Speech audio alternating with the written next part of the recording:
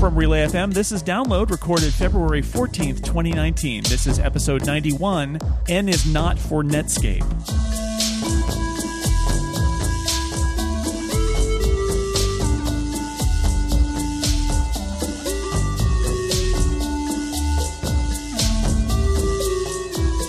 Welcome back to Download, where we cover the most interesting technology stories of the week. I am Jason Snell, your host as always, and of course, always with me is the great Mr. Stephen Hackett. Hello. Hey, happy Valentine's Day. Happy Valentine's Day to you too, buddy, and happy Valentine's Day to everybody out there. We love you. That's nice. That's a nice way to start. Yeah, that's a podcast that loves you back. That's the Download podcast credo today, anyway, in this episode. Maybe not. We should get down to it. We've got the most interesting stories of the week, as Stephen and I have selected, and we will be joined later by Lisa Schmeiser to talk about two particularly interesting stories. But there's more news to also talk about up here. What I've decided to call the big barrage o headlines. Apple stories are out there floating around. There were two this week that I thought were interesting. BuzzFeed, John Pikowski at BuzzFeed broke the big news that Apple was going to do an event in March to roll out their news service, which I also want to talk about because there was a different story about from the Wall Street Journal and others about how Apple wanted 50% cut of what everybody makes from the news service, which is fascinating. But I also want to point out that Bloomberg, not to be beaten, although they were sort of, by BuzzFeed News, Bloomberg, including Mark Gurman, reported that something that John Pikowski didn't, which is, yes, that event is about Apple's forthcoming video service that they've been building for a year and a half. Right. And key point here, and the first time I've mentioned some of these people on a tech podcast before, or at least on this podcast before, they've invited stars to appear, including Jennifer Aniston, who is in one of their shows, and J.J. Abrams, who I believe is producing one of their shows. So unsurprising that the stars may be coming out at the Steve Jobs Theater, which is where this event is supposedly taking place in March. Stephen, are you excited that I have a very slight chance of meeting Jennifer Aniston? I mean, that'd be cool for you. Sure. I guess. Less exciting for the rest of us. No, it seems, I mean, like, there has been so much smoke here for so long, and I want to give you and Mike Hurley credit for really, like, documenting this on Upgrade.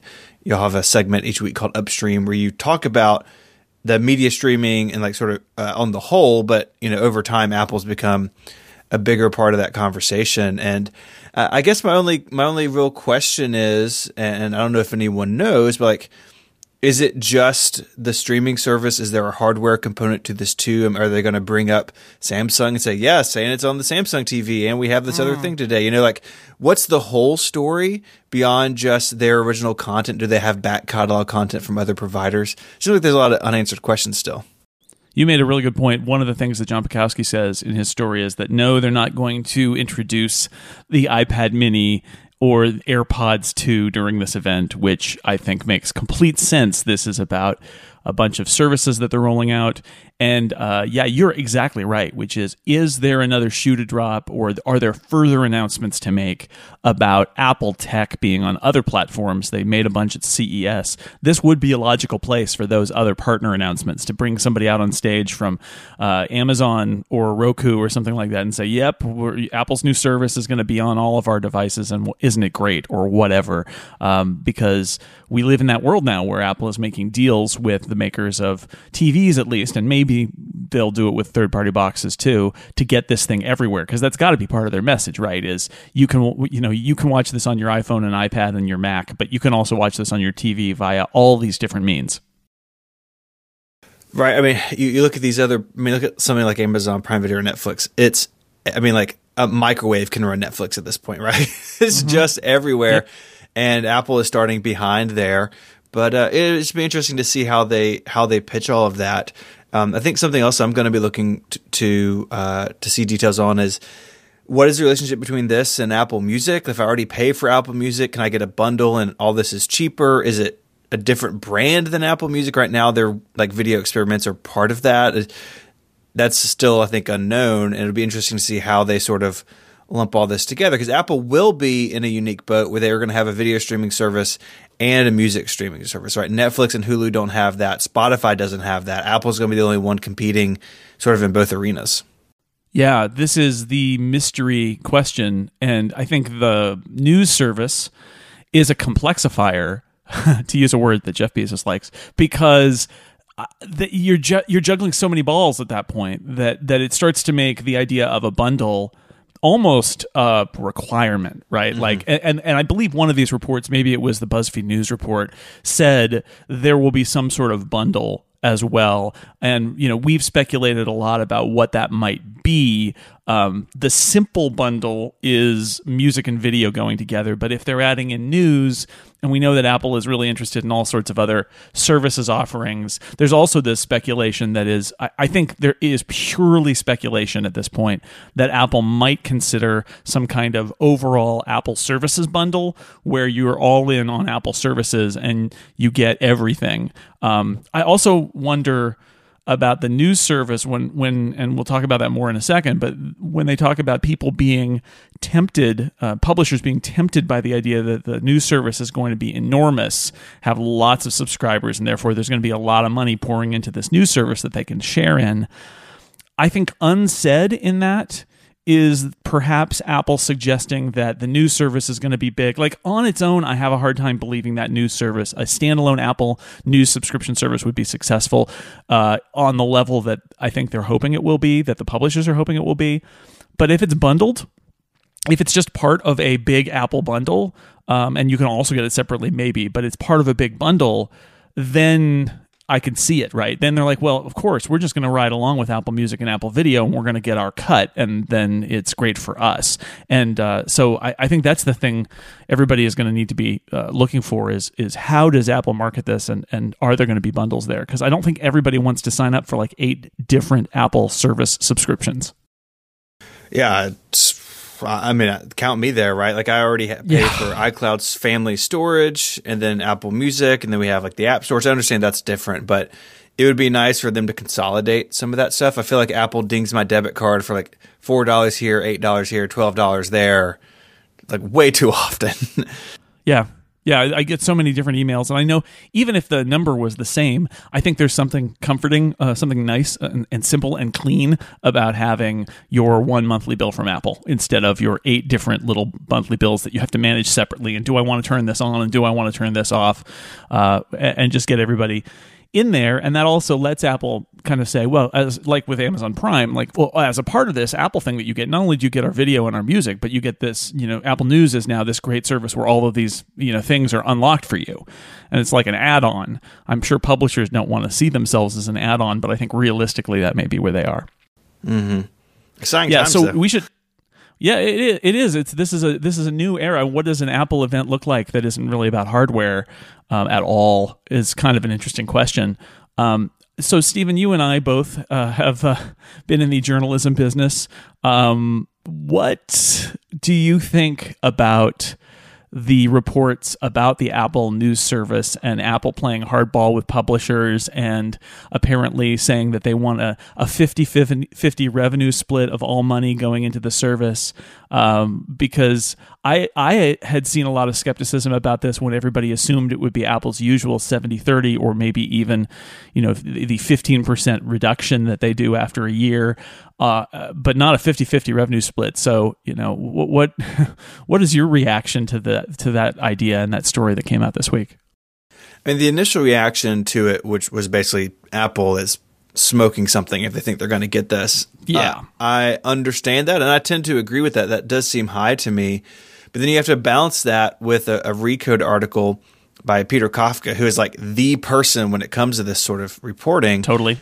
Saying that Apple actually has already signed up quite a few people, and the way that he expects it to work, it's 50% of the revenue through those subscriptions. Any ad revenue that the publisher gets 100%, which is still going to be greater than, I would think, greater than the subscription revenue anyways. So maybe that's enough to balance it out. But I think the crux of his article is there are a lot of publishers who would rather take a small percentage of a larger pie than nothing at all. And Yeah. I mean, when these rumors first came out about this new service, my initial reaction was that there were publishers who would view it as incremental revenue, like this is not their core business, but that they could use some incremental dollars and that Apple could provide it. Also, it sounds like maybe it's the magazine publishers that are most kind of into the idea of the 50-50 split. Maybe they have struggled to build their own subscription offerings digitally. Maybe they just believe Apple that the volume of this is going to be so great that the money's going to roll in.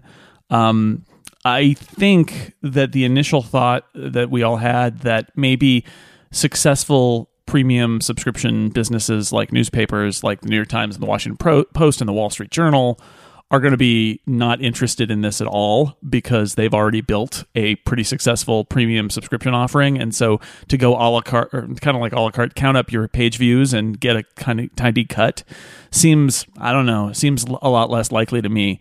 And that seems to be what this story is about, is basically that they have an initial wave of people who are like, sure, why not? We'll give it a try. And now they're reaching to some other publishers who are like, we can't do this. It doesn't make sense for us. Ben Thompson over at Stratechery pointed out that your business model changes once you're in this Apple News system too, because the whole idea of having a subscription site is you are serving the people who are paying you, and you want to provide value so that they keep paying you. But guess what? This subscription model that Apple's talking about here, you're back to fighting for page views ultimately, because that's how you get paid. And so that changes the nature of what you publish, because you're even in a premium environment, you're just chasing page views again, which is kind of corrosive. Oh, it definitely is. And this whole conversation can't take place in a vacuum, right? We've seen these media companies be lured into things by tech companies. Look at Facebook video being the prime example. And these media companies lost badly in those deals, right? They've had to lay off a lot of people. They do this giant pivot and then it doesn't work out. So I can understand a lot of these companies being hesitant to get into this. But if you're someone like the New York Times or the Washington Post, you're also kind of in a position where maybe you don't need this, right? Where they're doing fine on their own. People are fine purchasing a subscription directly. And I just don't know if the upside of having it all in one place is enough to like break that immediate like one-on-one interaction between the consumer and the publisher. I think time will tell how much people really want that.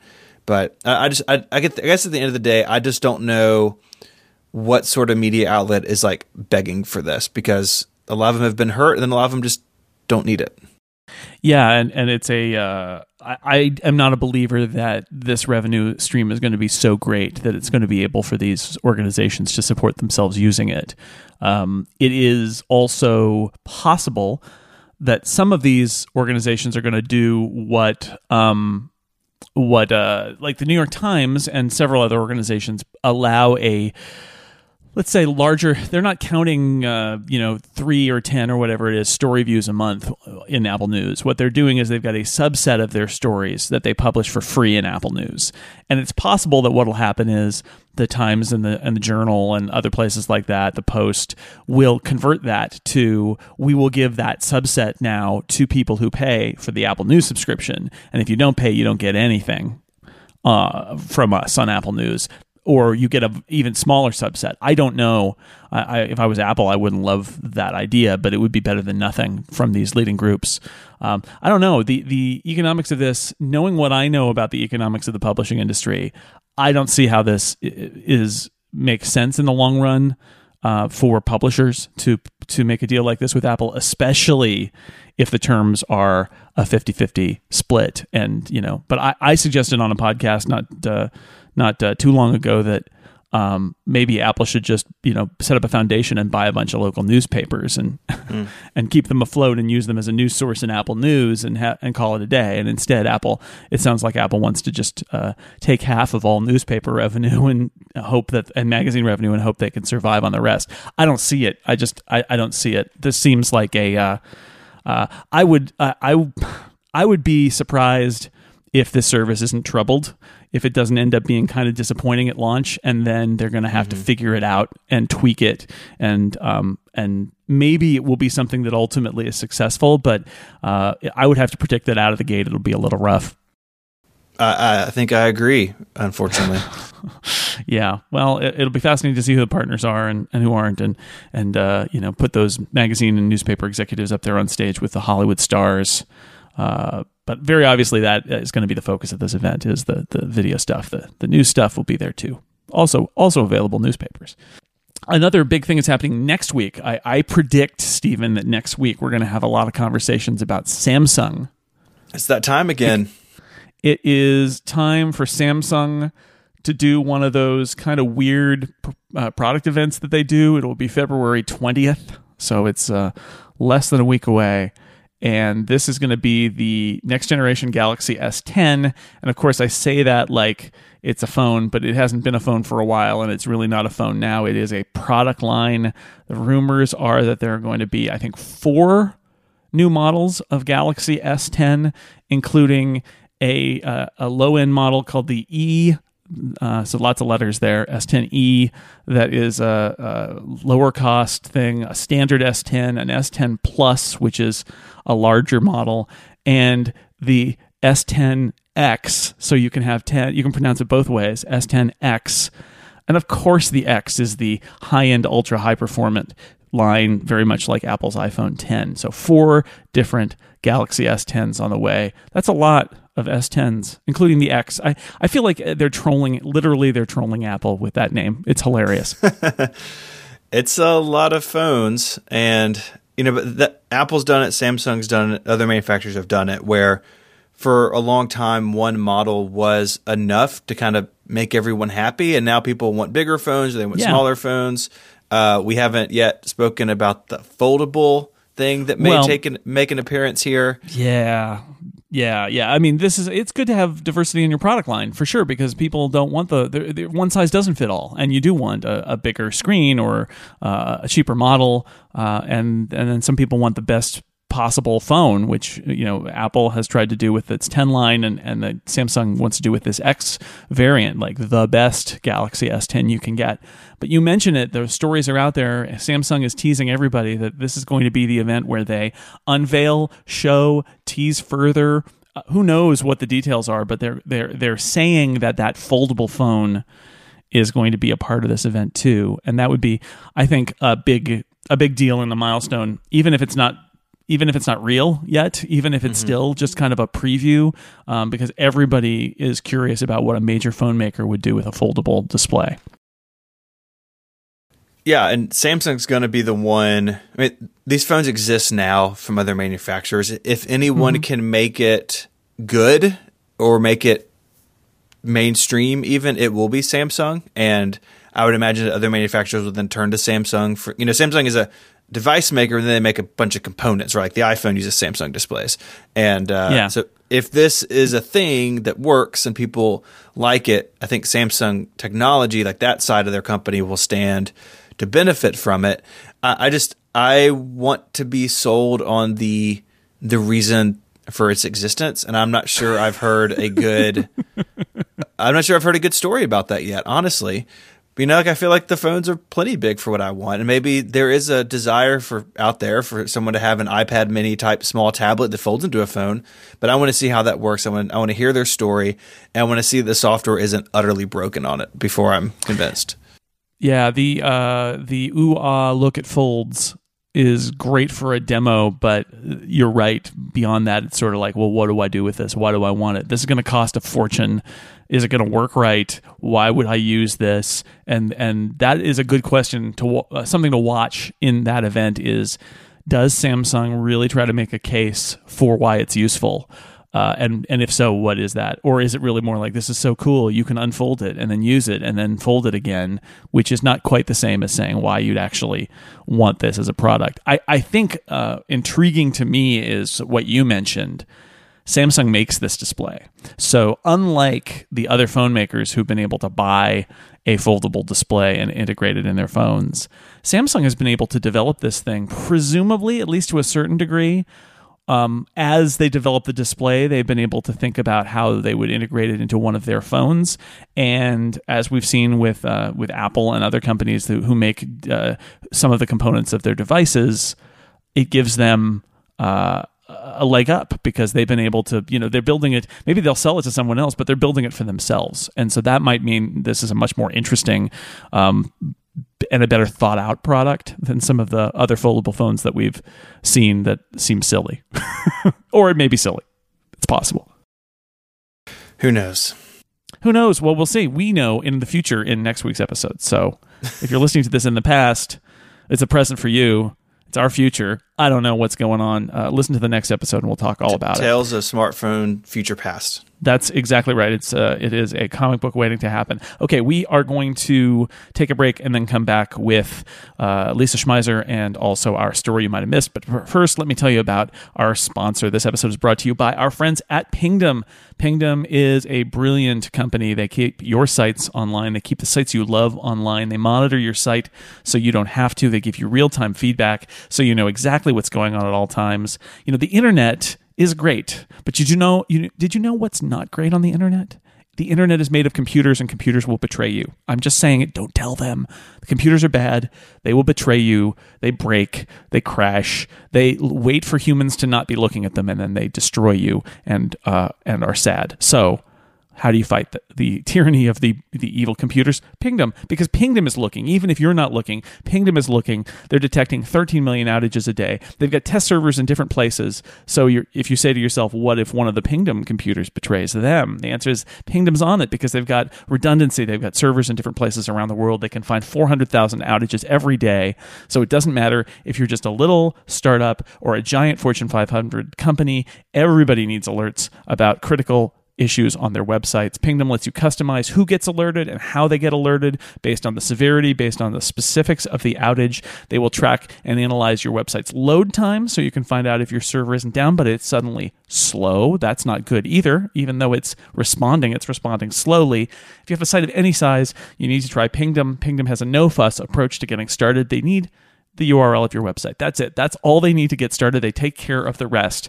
Go to pingdom.com/relayfm right now. You'll get a 14-day free trial, no credit card required. And when you sign up, use the code DOWNLOAD at checkout. You will get a huge 30% off your first invoice. Thank you to Pingdom for supporting Download and all of Relay FM.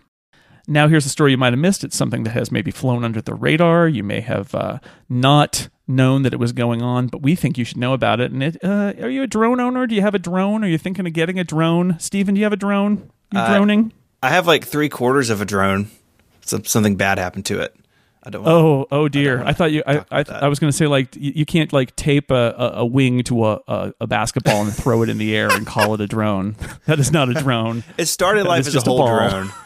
And then did it meet a tree? It got in a fight with a tree. And the tree won. Trees are the arch enemy of the drones. Did you not know that? I know. Well, so it turns out the FAA wants everybody who's a drone owner to register and get a little code, a little registration ID for your drone. So if your drone flies off into the wild blue yonder and they find it, they will know who it belongs to. But they allowed those IDs to be put on the inside, like in a battery compartment or something. And this has led to some issues where, as people know, there are occasionally airport shutdowns and things like that where there's drone activity and law enforcement gets involved and they're like, what are we going to do to stop this drone? And who's responsible for this drone? And they got concerned that if you have to take the drone apart in order to find out who it belongs to, you could potentially booby trap a drone and cause harm. And so they, if you have a drone, your drone ID responsibilities have changed. You now must put as of February 23rd. So very soon, you got to put your drone ID on the outside of your drone. You can't hide it on the inside. You need to have it visible so that if your drone wanders into restricted airspace, they can like use a stick to flip it over and see the number on it or whatever, and then you're going to get a call. But that's the new law for drone owners. Stephen, you're safe because your drone is dead. Yeah, can it be fixed? It doesn't. Or fly. Is it just not fixable? You can't get a new propeller or something, or is it just a big chunk that's taken out of it? It took quite the hit. The basketball deflated. I feel like I need to clear this up. I was not flying it at the time. Someone else was. I won't implicate that person, but was it a family member? That's too specific. Or was it an ex-friend? All right, it is time for us to talk about a couple of other really good stories. Amazon buying Eero and some layoffs in the tech industry and other kind of workplace unrest. And doing that will be our good friend Lisa Schmeiser returning to the show now. Lisa, welcome back to Download. Hi there. Happy Thursday. Happy Thursday. Happy download day.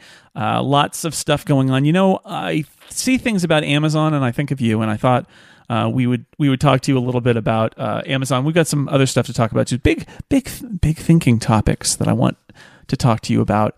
Amazon bought Eero, which I believe has been a sponsor on, if not this podcast, many podcasts that I do, and I use their products and they're great.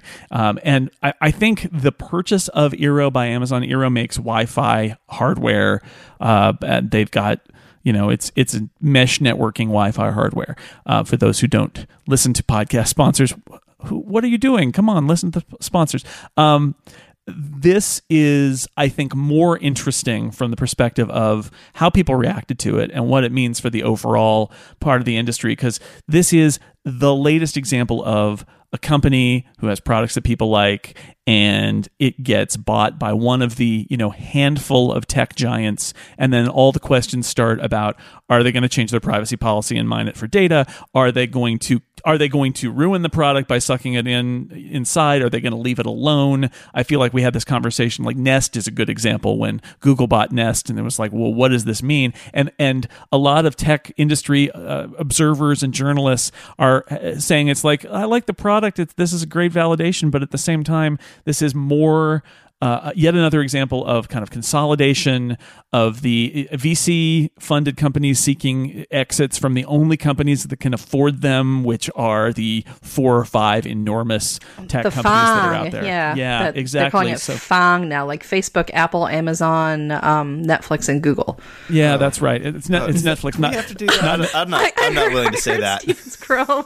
Yeah, Steven, it doesn't stand for Netscape. It stands for Netflix. Just for like a weird moment, I almost said Netscape, and then was like, no, this is not 1999. This is a parallel universe. So yeah. I mean, Lisa, when you heard this news, is it that kind of mixture of like, oh boy, here's just another big tech company swallowing up technology to get bigger? It fits with the rest of Amazon's ploy, and if you want to point fingers, and this sounds terrible because it's not, look at Apple, where they were like, we own the stack, we own everything, we control the hardware, we control the software, we control the operating system. It's a seamlessly integrated experience, a seamlessly integrated user experience. I am sure that you could probably come up with the more accurate terminology that used to come out at keynotes with this. But for years, that was a huge differentiator for Apple, where they were like, you can be guaranteed a good user experience. Or when they worked with software vendors, they were like, you have to understand, this is how we operate. We have our fingerprints over every aspect of the computing experience, from the hardware design to the hardware manufacturer to the operating system. All Amazon has done is take this approach and then use it to separate people from their money, where they really want to, they want to kind of wrap you in the cocoon of the Amazon experience, where it's going to be, we want to make sure that in every room of your house, the minute you're like, I wonder what this is on Amazon, Alexa picks it up and goes, did you need a case of paper towels as well as this book you were talking about? And so building hardware that makes that experience seamless and possible is part of it. And it's often cheaper to buy something someone has already made than try and pour a lot of money into doing it yourself. But yeah, Amazon is basically all in on the experience, where they want to blanket your house with a hardware net and a wireless experience to make sure that they can capture your data ambiently or otherwise, and have you just say Alexa in any room and have it respond. And they want to make sure that you're using Amazon services while you do it, and that you're streaming Amazon streaming devices. And it'll be basically the company's store all the way down. Yeah, I definitely heard from people who their reaction to the Eero news was like, this is pushes this product that was kind of not in an ecosystem into one of these big ecosystems, and some people don't care, and some people are in that ecosystem, and other people have avoided that ecosystem. And again, to draw the parallel with Nest, there were a lot of people when Nest was bought by Google are like, oh, I try to avoid Google, and now I can't, and or when Facebook bought Instagram, right? That it turned out in the long run that was a way to capture people who would not be in Facebook otherwise. Yeah, and there was a good Bloomberg piece that came out on the 12th. The headline was, Google, Amazon want smart devices to mine even more of your data. And their argument is the more of your data we have, the more effectively we can serve you and give you what you want. So, in effect, you give us all this data now, and maybe we don't have to collect more later. And they're putting pressure on smart home gadget makers like Logitech or Hunter Fan Company to build devices with them or for them that send out a continuous stream of information with everything from, are you turning the fan on and off at specific times of the day? What's your usage pattern? Is your smart door locked or unlocked? Is there a specific pattern for that too? It's terrible when a company you like gets absorbed by one of these giants, where if they're not clear to you, they're clear to if they're not clear to the customer, they're clear to investors that their primary product is data and the repackaging and reselling thereof to more effectively separate people from their money.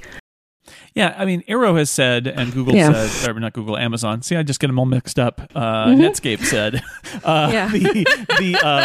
that they're not going to change their privacy policy. Although Amazon said at this time, which is pretty funny. It's hard not to think that in the long run, maybe there will be a default aggregated data setting that you can turn off. And I do see the argument, and Google has made this argument with its Wi-Fi too, that when you're a tech company and you're building and selling all of these other connected gadgets, that one of the important things is to make infrastructure in people's homes easy, because you want that Wi-Fi to be pervasive. You want your gadgets to be able to spread everywhere else, even if the Wi-Fi isn't monitoring you. But it's so easy if all your traffic is going over that device to be able to use it as a data point. And that's part of the fear, along with the fear that the product that you like is just going to get ruined or discontinued because what you like about it doesn't fit with the goals of this greater, Goliath in the tech industry. Well, we've seen that happen with software products and software companies too. I mean, Microsoft bought Trello, and there was a lot of weeping and wailing and gnashing and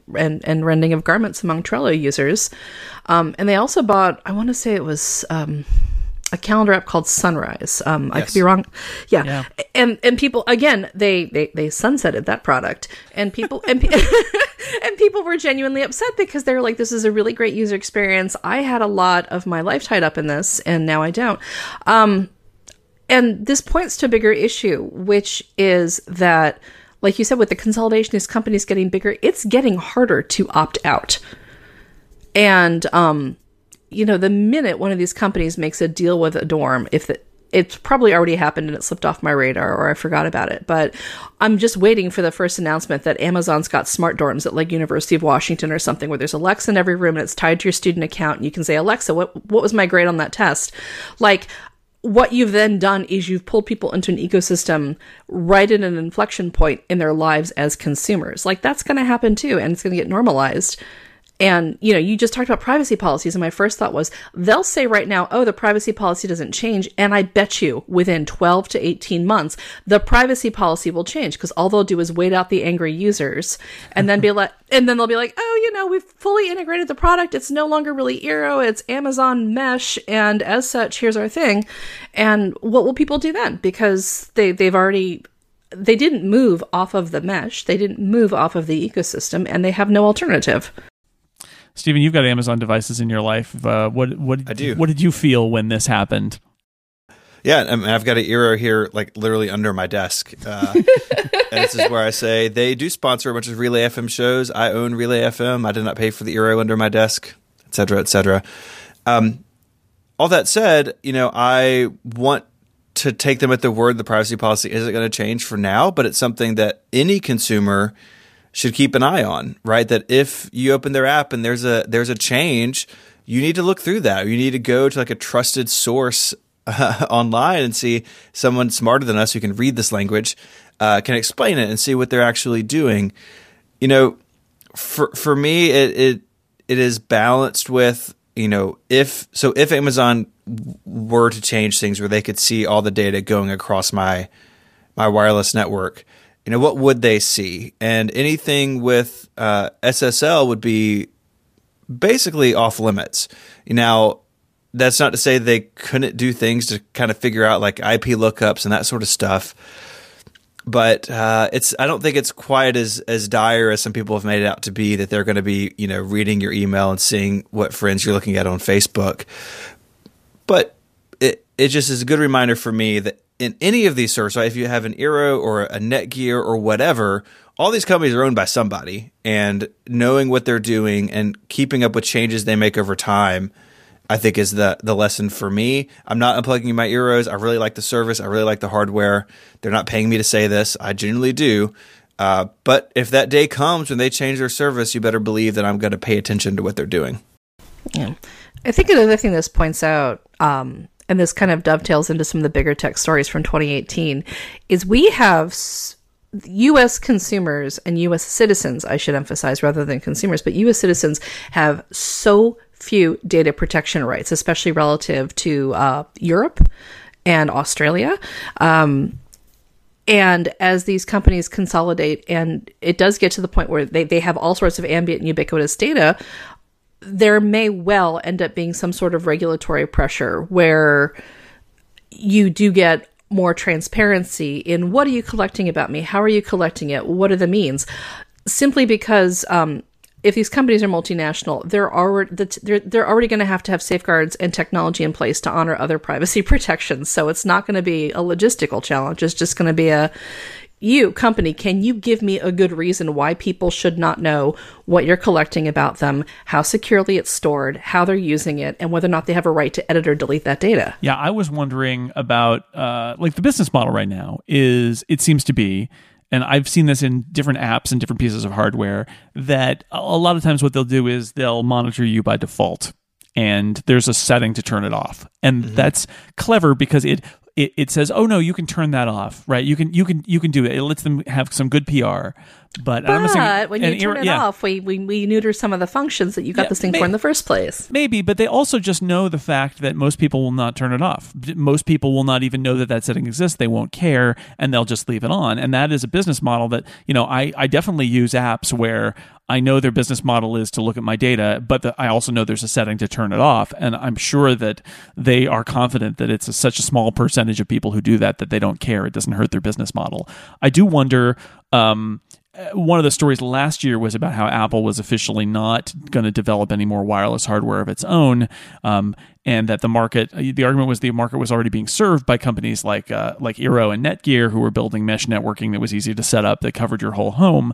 It does, if I were one of those people at Apple who was involved in the strategy about this stuff, this deal would give me pause, because if you're a company that has hung a shingle out saying we care about privacy and data security, but we're not going to do any networking hardware in people's homes, I mean, you still have the issue of like your cable company's cable modem or something like that. But I would be troubled by this and saying, well, what happens if that it doesn't matter that we're offering, privacy to our customers if every method they use to reach the internet from that point is being monitored? I don't know if there's an answer there, but it did strike me as like, it was a better decision by Apple when Eero was independent.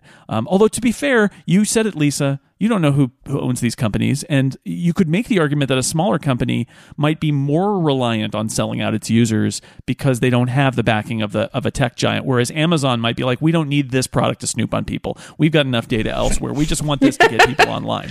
Right. Yeah. I think there's another line of argument here about like security. So we talked about privacy, but talking about security, where a small company, the pros are maybe they're less of a target for people trying to get into their systems and do bad things.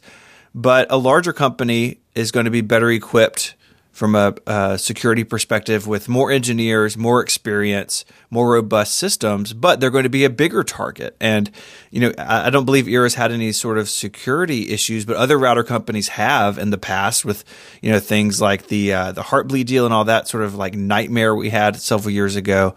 And that's something too to consider when you're looking at a product that gets purchased. Like, just put them in a better place as far as security. Just to put them in a worse place, what could change there as well?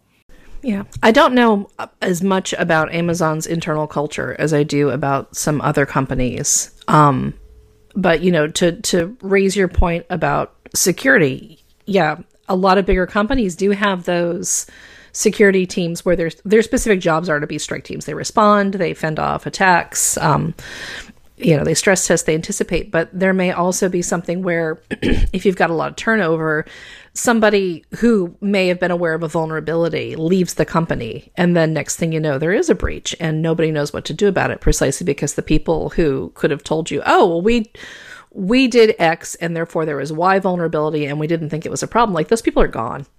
You have to reverse engineer what happened and go from there. I think that's what I'd be concerned about, is with a smaller company. There tends to be more institutional memory because you don't have as high a turnover, and there tend to be more direct lines of communication, fewer layers, and less territoriality because you're just focused on your one or two things. It's a fairly small, fast organization. The bigger you get and the more interdependencies there are between different business units, and the more turnover there is, or the more people who get added because of scope and scale, the more diffuse the information gets. And that's actually the biggest security threat you're going to have, is when people don't know how their product works or what the vulnerabilities are. And they're also dealing with thinking about their product in context of where it fits in the business organization and not as users. Whew, I feel like we're going to need a really good fuzzy puppy update at the end of this episode. Yeah. And that's also a segue to another topic which is fascinating that hit in the news this week, and it has some wider ranging issues, which is why I wanted to bring it up. So, of course, if you didn't hear, Activision Blizzard laid off a whole bunch of people. It's a very large layoff in their in a bunch of different parts of their business, but especially their esports and some support and IT people. But what struck me about it is everybody talks about how the gaming industry is, the video games, it's a huge entertainment industry. It makes huge amounts of money. It's a very successful, one of our very successful industries. I will also throw in the film industry to this, and so many movies that are successful are visual effects spectaculars, and yet what you hear about is in both of those, both games and visual effects, there are lots of layoffs, very little job security. There is a working culture in both, but especially in video games, there's a lot of talk about the corrosive working culture, people working very long hours and not being able to, basically breaking themselves because of the long hours that they work, and yet not having a whole lot of job security or being compensated particularly well in an industry that is, by all accounts, incredibly successful. And it's this very weird dichotomy where you have incredibly successful industries that yet treat some segment, at least, of their workers incredibly poorly. I will also throw in, on the publishing side, some stories that happened this week. BuzzFeed News employees are unionizing. This comes after BuzzFeed laid off a bunch of people and said just decided they wouldn't pay out their vacation time that they took. They banked time off in order to keep working at BuzzFeed and work hard at BuzzFeed, and then BuzzFeed wasn't going to pay them, except in California where you can't do that because it's not legal. And after a big pushback from the employees at BuzzFeed, BuzzFeed finally said they would pay those people. But now, on the heels of this, and this was already happening beforehand, but it's a good connection here, they are going to unionize BuzzFeed's news employees. And a place that has a union, the Los Angeles Times, it was reported this week, has decided that they want to demand of all of their employees essentially all rights to anything plausibly that they cover, book rights, rights to their appearance and being able to fictionalize themselves in movies that they might pitch, or TV shows that they might pitch, or books that they might generate, and that a thing that journalists often do, which is eventually, in addition to what they're covering for a newspaper, also write a book. The LA Times is basically like, you can't do that, or if you do that, it's going to be because we take a cut and we make your book deal for you. And that is an outrageous change to what has been journalism culture for a long time. This is all my way of saying, Lisa, we live in a fascinating time when you have these industries that, and we have the giants that we mentioned earlier, not including Netscape, and yet it seems like actually a very bad time to be a worker? At some of these places, including some of these incredibly successful industries. Yeah, I think so. Correct me if I'm wrong. Isn't one of the prompts for the Activision layoffs that they're making slightly fewer $1 billion than they were projected to make for their investors? Yeah, that sounds right. I mean, they actually roasted about how they had a record year and then they laid off a bunch of people. So it's not that they're running in the red and their operational costs are like the run rate is crazy. It's simply that their investors are like, you didn't make as many $1 billion. So that is, I think that's the thing that kind of boggled my mind when I started reading about those layoffs. Is it wasn't that the company was in trouble. It's simply that rich institutional investors were like, we just didn't get rich enough. And as a result, all of these people who work crazy hours and this might be a separate topic. Like, the question is, why does the gaming industry operate the way that it does? Like, why are these, like, why have they decided that this working model is the one that is the most successful for the product they put out? Like, I don't know enough about how games are developed to answer that question, but it seems incredibly inefficient in terms of like human capital and effort required to get a product out the door.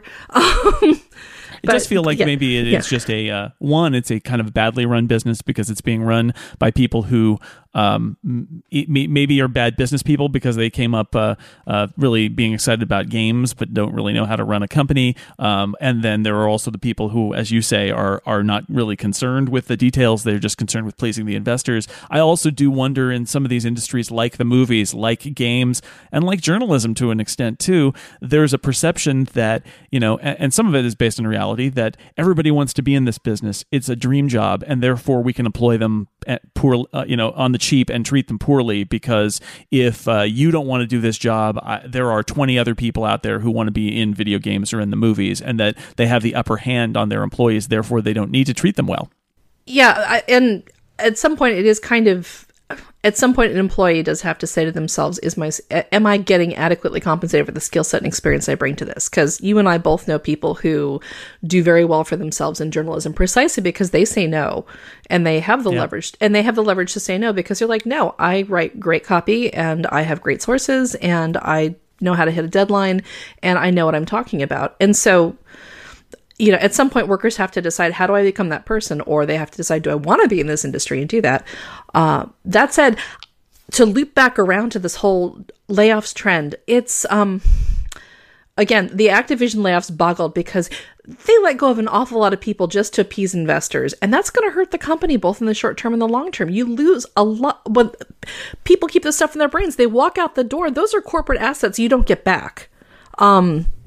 And there's also a human toll because you've got a demoralized workforce that's left and has to figure out now how to put out the same amount of work using substantially fewer people. I'm reminded a whole lot of when the BuzzFeed layoffs, which were terribly executed, happened. Like for the week after they happened, like the site was a hot mess, and you had all these BuzzFeeders on Twitter just kind of reeling over what had happened to their workplace.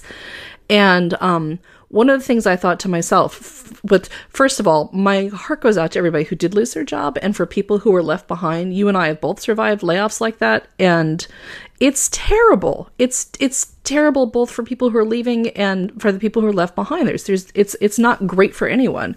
But the other thing I thought was, if I'm a BuzzFeed investor, what I'm going to be worried about is how well Jonah Peretti's running that ship. Because this was not the first time BuzzFeed has had big, deep cuts.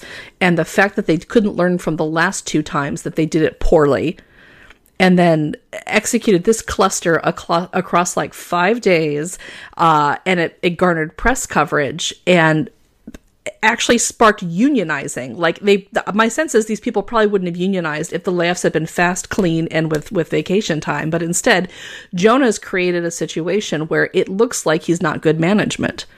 Yeah, well, and reading the story about the BuzzFeed layoffs, or not the BuzzFeed layoffs, the Blizzard layoffs, neither of which is Netscape, by the way. I'm just mixing up my B companies now.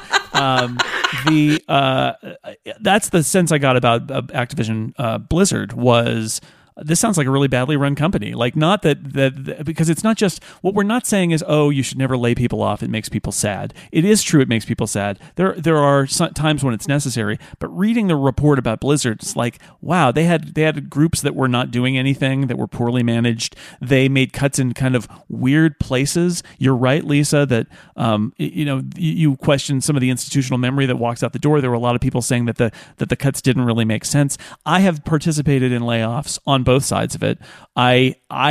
There's never a good layoff, but there are well-executed layoffs where they are made for good reasons, for difficult but good reasons, and are done tastefully and carefully. And there are also ones that are flailing and confused and pointless, and those are the ones done by companies that are confused and flailing. And right, and it makes you say, well, wait a second, why was this necessary? What is wrong with management that it falls on it falls on the employees who lose their jobs and the ones who remain? But the fact is that a lot of times the layoffs are truly a management failure, and the Activision Blizzard layoffs feel like that, at least based on the report I read. Yeah. Well, yeah, because again, and I cannot stress this enough, the company is not doing badly. No, they boast about their record results, and then they lay off a huge amount of workers. It's amazing. And they have a product a lot of people want, and they're setting the terms for their industry. If they were a company that was reeling because, again, cost overruns or lack of profitability, or they didn't have a good bead on what was happening in their industry and they're behind trends, or they've lost an audience, then yes, what you do is you take a look at everybody and all of your business units and you ask, what is holding us back as a company? What skill sets are no longer as valuable to us as they used to be? And you go from there. But that was not the case with these layoffs. While we're talking about workers, I wanted to mention another story that is a Bloomberg story called "What It's Like to Work Inside Apple's Black Site," and it's not a really great headline. There are lots of things about this article that I don't love, because it does try at least a little bit to be that, like, ooh, Apple is a weirdo, secretive company. The fact is, this is a standard issue thing in Silicon Valley, which is you have basically lots of things that you interpret from the outside as being part of the core business of the company. But these incredibly huge, successful companies, very profitable, have decided that they don't want to be bothered hiring people as employees. They instead use an outside company to be a basically contracting firm. And this is what this story is about, right down to the fact that you get a different colored badge and they give you a pep talk and say, great, you're part of the Apple team. And then they say, don't go in the gym. That's only for employees. You don't count.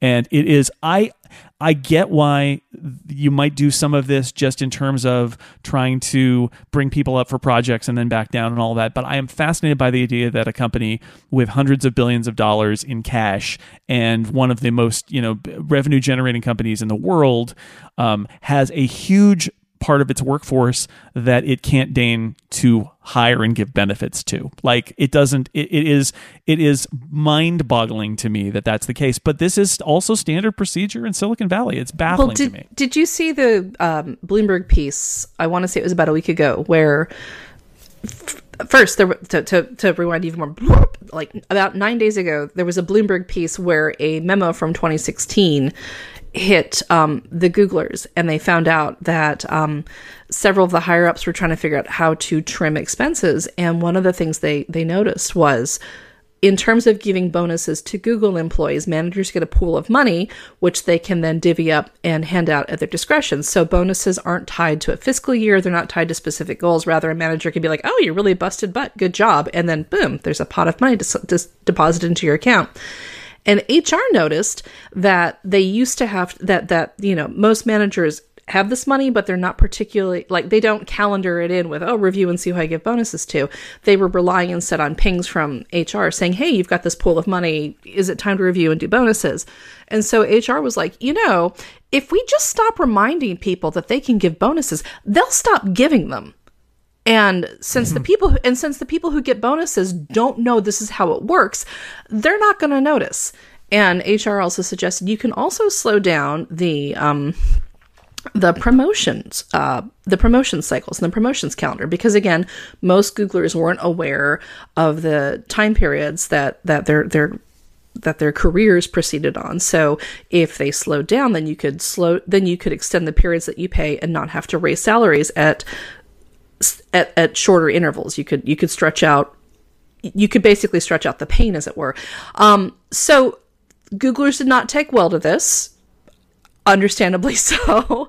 And then a few days later, Bloomberg was like, oh, also, it turns out that at one point, the CEO did talk with the rest of the execs about how about if we just stop making everybody employees and just make everybody contractors, period. Like, it will save us so much money in the long run if we just have an army of contractors instead of workers.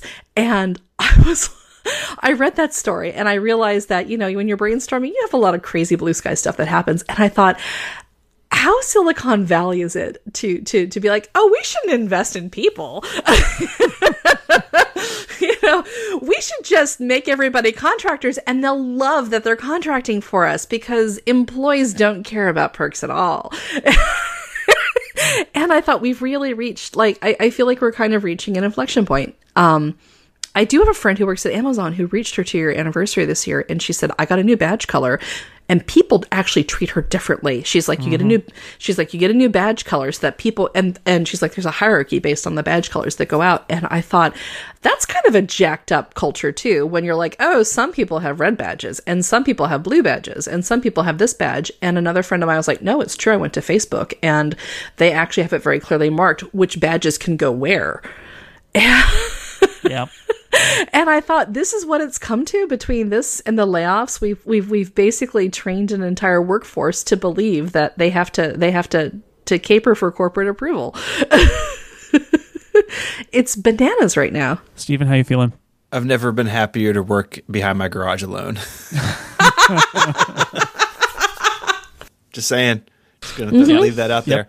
All right, that was a great conversation about some fascinating topics. I'm sure we'll talk more about it. Lisa Schmeiser, thank you so much for being here. Where can people find the stuff that you do? I'd start with twitter.com/LSCHMEISER. It links to my day job at itprotoday.com, appearances I do on podcasts, other freelance work, and my upcoming appearance on Tech TV. Excellent, excellent. Well, thank you again. Now, I believe we would move on to the Fuzzy Puppy update, but instead, Stephen has some breaking news for us, right? Yeah, as rumored, this has been in the news a little bit, but Amazon is officially pulling out of the planned New York City HQ2. So remember this? Amazon pits cities against each other in a public battle, and then they chose the silliest option of splitting it between two very populated areas, New York City and right outside of Washington, D.C. And yeah. Basically, the people living in Long Island City basically they have been protesting, they've been writing letters, and it has come that Amazon is not going to do this. People were worried about traffic congestion, the crumbling infrastructure as far as public transportation. They're going to have to displace people's housing potentially. A lot of concerns that Amazon seemed to be willing to override until really recently, when the opposition just became too fierce, both from the public and from actual local government officials. So Amazon says they're not doing it. They also say that this isn't going to go anywhere else, but they are going to move forward with their plans for Northern Virginia, and they're also doing a smaller thing in Nashville, just up the street from me. So yeah, New York City 1, Amazon 0. Yeah, this is an interesting story because it also says something about how I wonder if this HQ2 thing was also almost like a hedge for Amazon, where they're like, well, we'll see what happens now. We'll just say they're 2 and we'll see how it goes. It turns out that if it wasn't, it was good that they did that. But I think it says something about politicians and about local politicians versus regional politicians. New York politics strikes me as being a very, very weird thing. But this seems to be the case where politicians at the state level and maybe even at the citywide level, but especially I think the governor of New York, very excited about getting Amazon involved, really want to be able to say, I'm bringing more technology and more jobs to our region. And then the people who live there are like, what are you talking about? You can't even, the subways don't even run reliably. How are we going to do this? And this is going to ruin that neighborhood and all of these other things. And I think that's fascinating, where you've got some assumptions about politicians at a certain level about how this is going to be a winner for them and making deals with Amazon. And then a whole other group that's where this is going to go who absolutely are against it. That's what an interesting dynamic that is. And I think unsurprisingly, also, it's a really expensive place to put employees, and maybe Amazon was like, all right, forget it, like it's not even worth it. But that's it makes it harder if they don't welcome you and they don't want you and they're going to fight you every step of the way. It's going to be a brutal process. So I'm not surprised that that Amazon has decided to walk away. It was a complexifier, is what I'm saying, Stephen. It was a complexifier. Oh, no. All right, here is the Fuzzy Puppy update. This is a nice one. This is from Australia. It's the state of Victoria, Southwest Victoria in Australia. There was a beagle named Molly, and she lost her litter of puppies at birth. But she, a few days later, got a new friend to support her. A baby possum jumped on the dog's back, and this is one of these Australian possums that's cute, and not one of these opossums from North America that are they're horrifying. Nightmare fuel, and they're inseparable. Basically, Molly and the possum kind of like holds on to her back. They are. It looks like the possum was abandoned by her mother, and of course the dog lost her babies, and now they hang out together. An unlikely pair, they say, but they really like each other. And the dog waits. There's some, nocturnal versus diurnal issues here, but the dog will wait at the bottom of the tree where the possum is for the possum to come down and climb on her back and walk around. It is super cute. So congratulations to Molly the Beagle for finding a good friend and carrying it around on her back. Good possum friend. And that's the Fuzzy Puppy update. I feel better already. Me too. Yeah, very good, very good. All right, well, that wraps up this episode of Download. We will be back next week. Samsung, yes, in the center seat, I think. Next time, we'll see what that foldable phone is all about. But until then, Stephen, thank you so much for being here, as always. And everybody else, thank you for being here, too. Until next week, we will keep watching the headlines, so you don't have to. Bye, everybody.